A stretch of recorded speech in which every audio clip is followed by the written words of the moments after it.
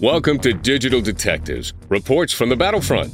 We'll discuss computer forensics, electronic discovery, and information security issues and what's really happening in the trenches. Not theory, but practical information that you can use in your law practice. Right here on the Legal Talk Network.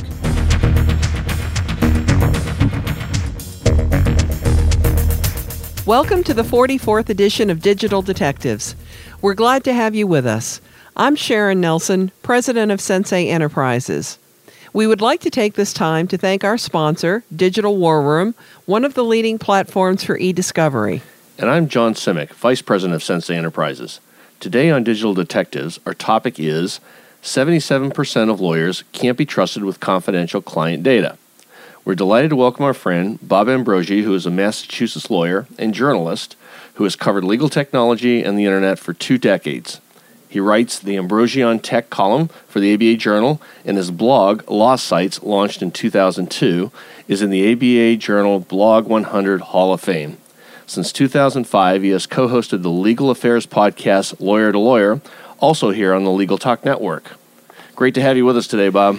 Well, thank you, Sharon and John. It's a real honor to be here. You know, recently, Bob, I read where you had written about a new survey that looked at file sharing and security in the legal industry. It was absolutely a brilliant piece. I really enjoyed reading it. And it didn't come out too well for the lawyers, as you know. So give us the background on who conducted the survey and what it covered. Yeah, it was pretty interesting. LexisNexis did the survey, their business of law section. And it wasn't a hugely extensive survey. I think they had about close to 300 respondents, but essentially they were looking at security measures employed by lawyers when file sharing with their clients, whether by email or through cloud services or otherwise. And they talked to, the lawyers they talked to were mostly practicing attorneys. They also had a couple of paralegals and some administrative people. And again, mostly, I think 3/4 of them were at firms of 10 or fewer attorneys, and roughly half of them were actually at solo or 2-attorney firms. So that's kind of who they were, and it was really just to kind of look at what kinds of practices lawyers are employing here and what their awareness was of the security issues that they should be thinking about. So Bob, as the survey, I'm sure hit a lot of different topic areas, but what was the major finding that they came back with? Well, I think the big finding was there's a kind of a disconnect here between what lawyers say and what lawyers do, perhaps, that the majority of lawyers are well aware that there are ethical responsibilities on them to protect client data, and that the ramifications of breaching those requirements, that allowing data to be shared in an unauthorized way, could be very consequential for both their clients and for them. And yet, even though they are well aware of this, they're not doing what they should be doing necessarily. To folks, I'm sure to you guys, this is not a big surprise. But probably the biggest headline to me that jumped out of this was the email finding, which is that, when asked, what are you doing to protect client privileged communications via email, 77% of them said, well, I'm putting that little confidentiality paragraph in the bottom of the email that we all know and love. Yeah. And that has so much meaning. I wrote a blog post about this, and I analogized it to my saying, if I were to leave a document on a table with the title, My Deepest, Darkest Secrets, and wrote right under the title, please do not read this unless you're someone I intended to read this. How good is that going to be in protecting my deepest, darkest secrets? So that was pretty shocking to me. That's fine to put that message in there, but they are not, at the same time, they're not encrypting their email. Only 22% of lawyers here said that they are using encryption. So that's, you guys know this stuff better than I do, but I find that just astounding. Yeah, we do too. it's very confusing to me, and I think to John, that in this day and age, when everybody's talking about data breaches all the time, and when it's clear you have to do something, why are they doing nothing? And most of them are doing nothing, especially at the solo to small firm level. And we've even been trying to preach to them that, okay, if you think encryption of email is hard, at least encrypt the attachment, which is easy, because all they have to do is put a password on a PDF document or a Word document, and that will encrypt the attachment. And so send the sensitive data that way. But they're not even doing that. So why do you think they're so resistant, Bob? Well, I think you kind of hit the nail on the head when you just said they think that it's hard. I mean, I think there is a perception that encryption is a difficult process, and it used to be. I mean, it used to be this exchange, this sort of manual exchange of keys, public and private keys, that was could confound even the experts who wanted to use encryption. But it isn't that way anymore, and it's getting easier and easier. I mean, just this week, Google announced that it's going to soon be releasing a Chrome plugin that would allow end-to-end encryption in Gmail. It's not out yet, but it's going to be out shortly, according to what Google has said. You won't even have to think about it once that plugin is enabled. There's also just this week another new startup was in the news called Proton Mail, which also has a free, true end-to-end encryption service. It's encrypted on your device, and to the extent it moves through their servers, it remains encrypted on their servers. Unfortunately, I checked them last night and saw that they were actually got so trounced with traffic that they're not currently taking any. They've shut down new signups, at least temporarily, till they can adjust their servers. But there are other options. There are kind of plugins that work with Outlook or with some of the web-based email programs that do make it pretty brainless to encrypt emails. The only inconvenience is generally that both the sender and the receiver have to be using the same software. Easy for the brainless. Are you referencing lawyers? When you use that term. when it comes to technology, I take the fifth too. Okay. Well, I think, though, that certainly the services are getting easier and better, too. I mean, you don't even have to be using the same service. I mean, services like Zixmail, as an example, will still maintain encrypted email communications, and you don't both have to be party to that. So, there's other alternatives there, too, to deal with email, but I think a lot of lawyers... You're right. I think they think that it's too difficult. But what about file sharing? I mean, things like Dropbox and Box, I know folks are pushing that data around, and it really bothers me because I know attorneys are telling me that they're using Dropbox as an example to produce evidence in a case to opposing parties. I mean, that sounds kind of scary to me. Yeah, well, again, this survey, going back to this survey, asked the question of whether they're using the free consumer file sharing services such as Dropbox or Box to share client privileged communications. And in this survey, it was just a little over half who said they were. It said 52.5%. I mean, I think other surveys we've seen out there, I think, as I recall, I don't have it in front of me, I think the ABA survey had a much higher number. And just word of mouth from people you talk to, it seems that it's hard to find a lawyer who isn't using Dropbox these days. Whether they're using it for confidential documents may be another question, but it's so commonly used. Right. And, there are... Again, you guys are the security experts here. I mean, talking to you about security is like John Kerry calling me for foreign policy advice or something. Maybe he should, Bob. Especially recently.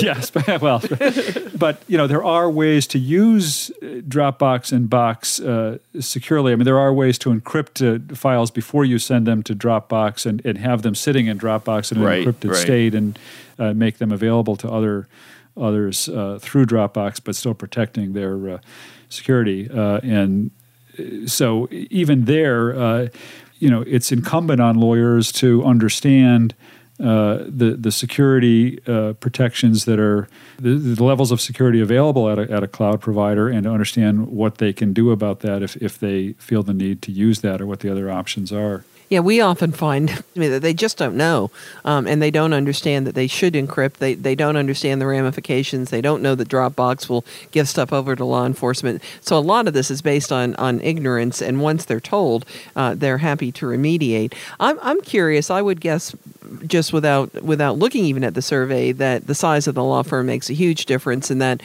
the smaller you are, the less you do. Is that true with security measures according to the survey, Bob? Well, that is what they found, that the larger the firm, the more likely they were to have better security in place, both for file sharing and for email.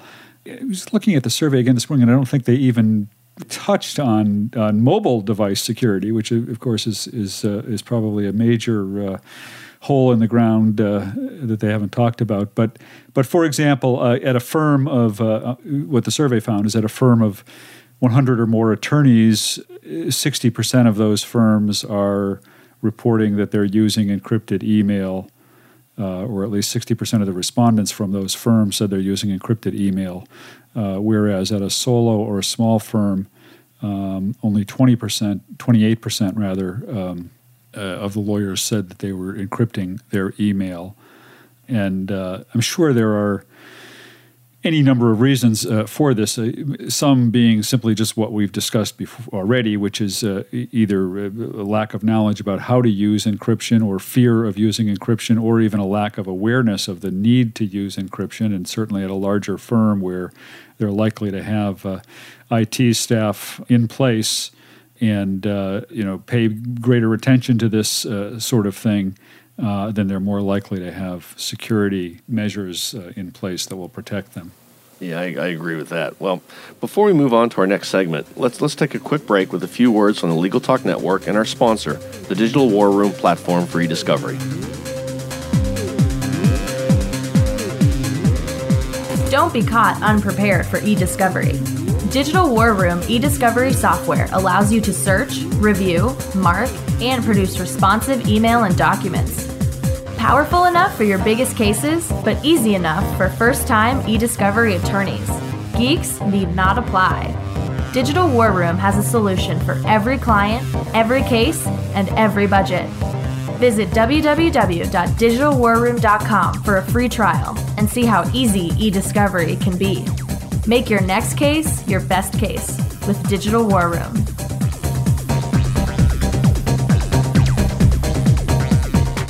Welcome back to Digital Detectives on the Legal Talk Network.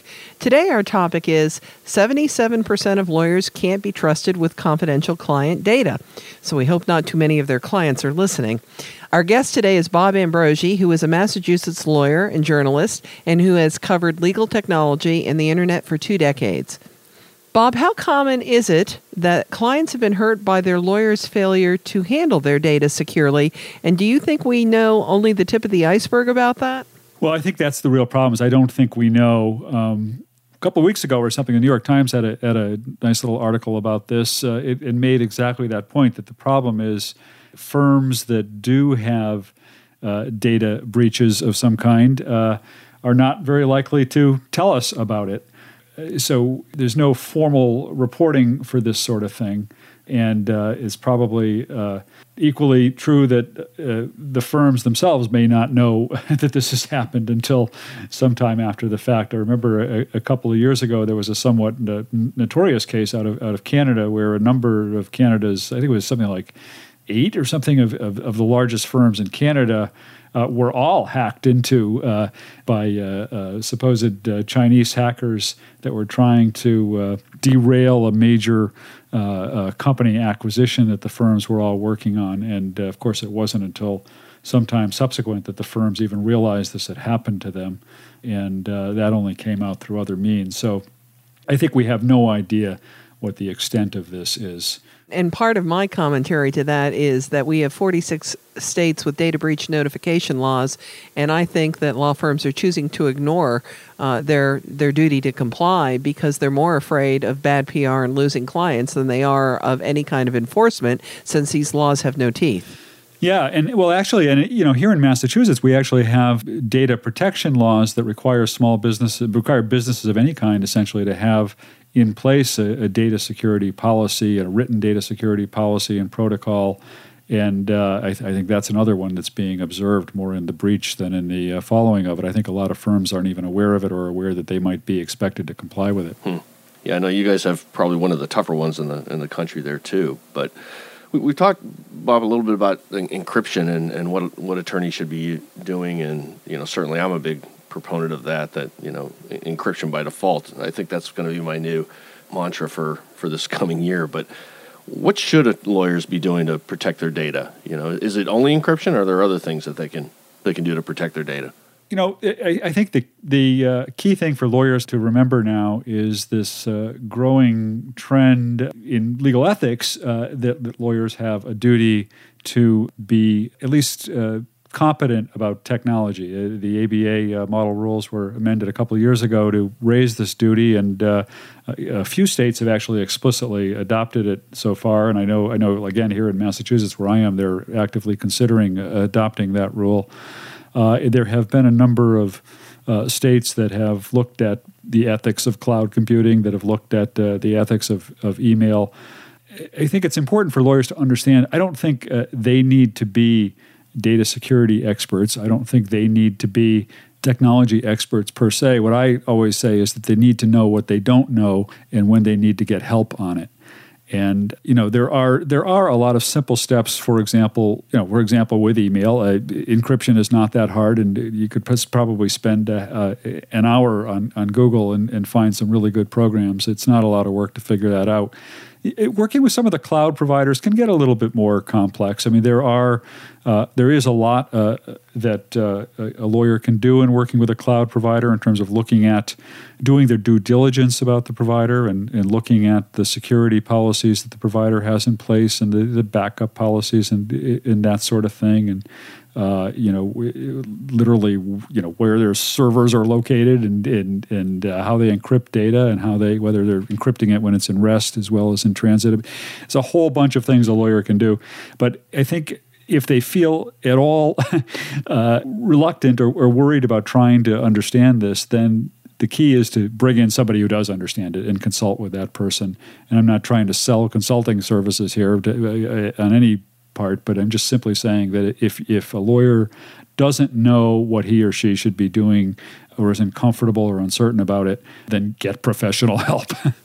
Oh, absolutely, and that's what Rule 106 in the comments to it actually say that, and Rule 1.1 on competence, the comment there too. I mean, we don't expect everybody to be technologists, but we expect you to know the limits of your ignorance, and then to find somebody who can help you where you need it. And I'm somewhat confused by, with all the news we hear every day online in newspapers, television, whatever, about all the data breaches and all the CLEs that are being taught. Why are these people so set in their ways and so unwilling to move forward with data security, do you think, Bob? Boy, if I knew that. I mean, You'd retire, Bob. I think it was probably more than 20 years ago that I gave my first talk to lawyers about the internet, and I remember thinking to myself, well, everybody will have this all figured out in a year or two, and I'll have to move on to talking about something else.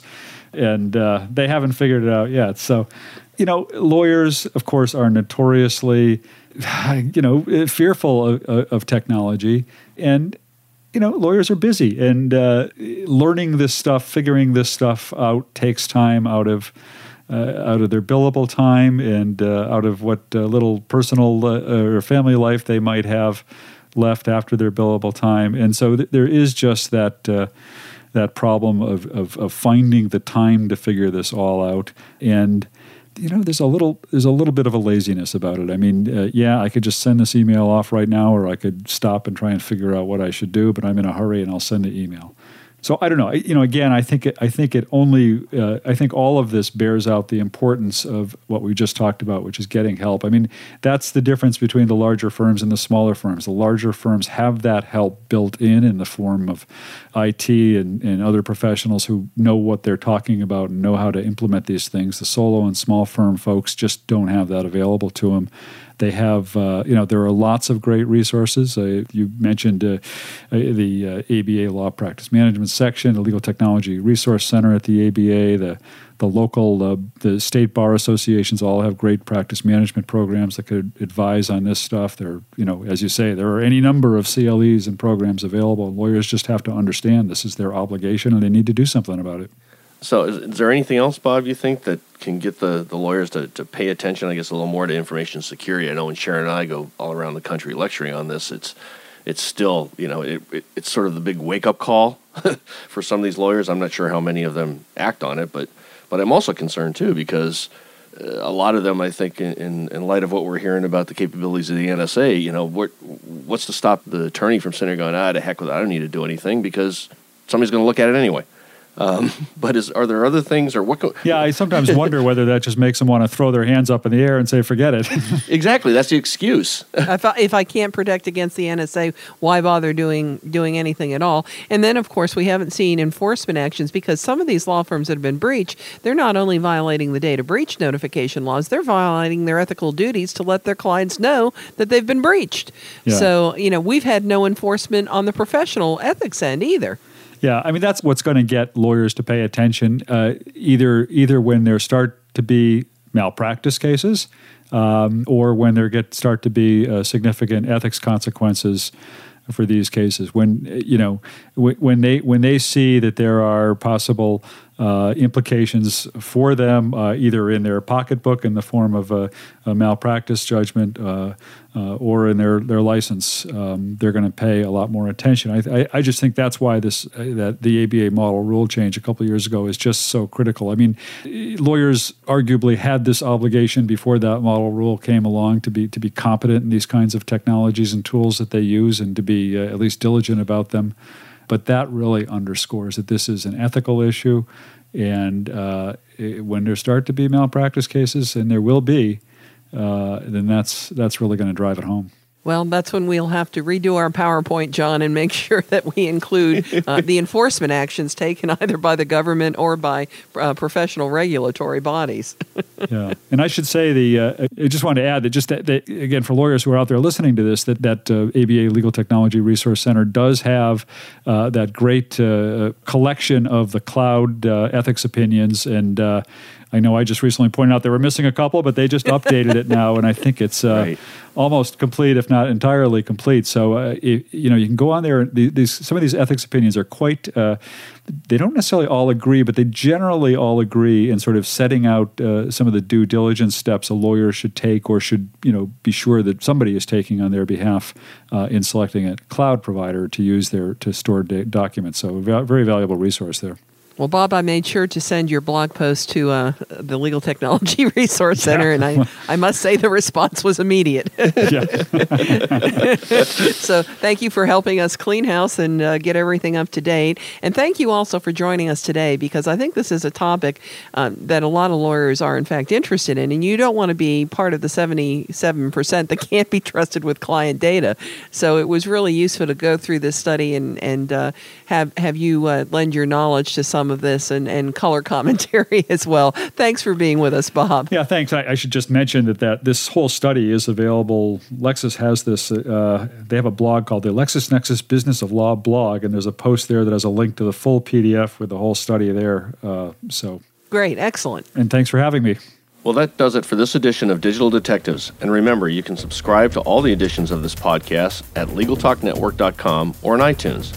If you'd enjoyed this podcast, please review us on iTunes. And you can find out more about Sensei's digital forensics, technology, and security services at www.senseient.com. We'll see you next time on Digital Detectives. Thanks for listening to Digital Detectives on the Legal Talk Network. Check out some of our other podcasts on LegalTalkNetwork.com and in iTunes.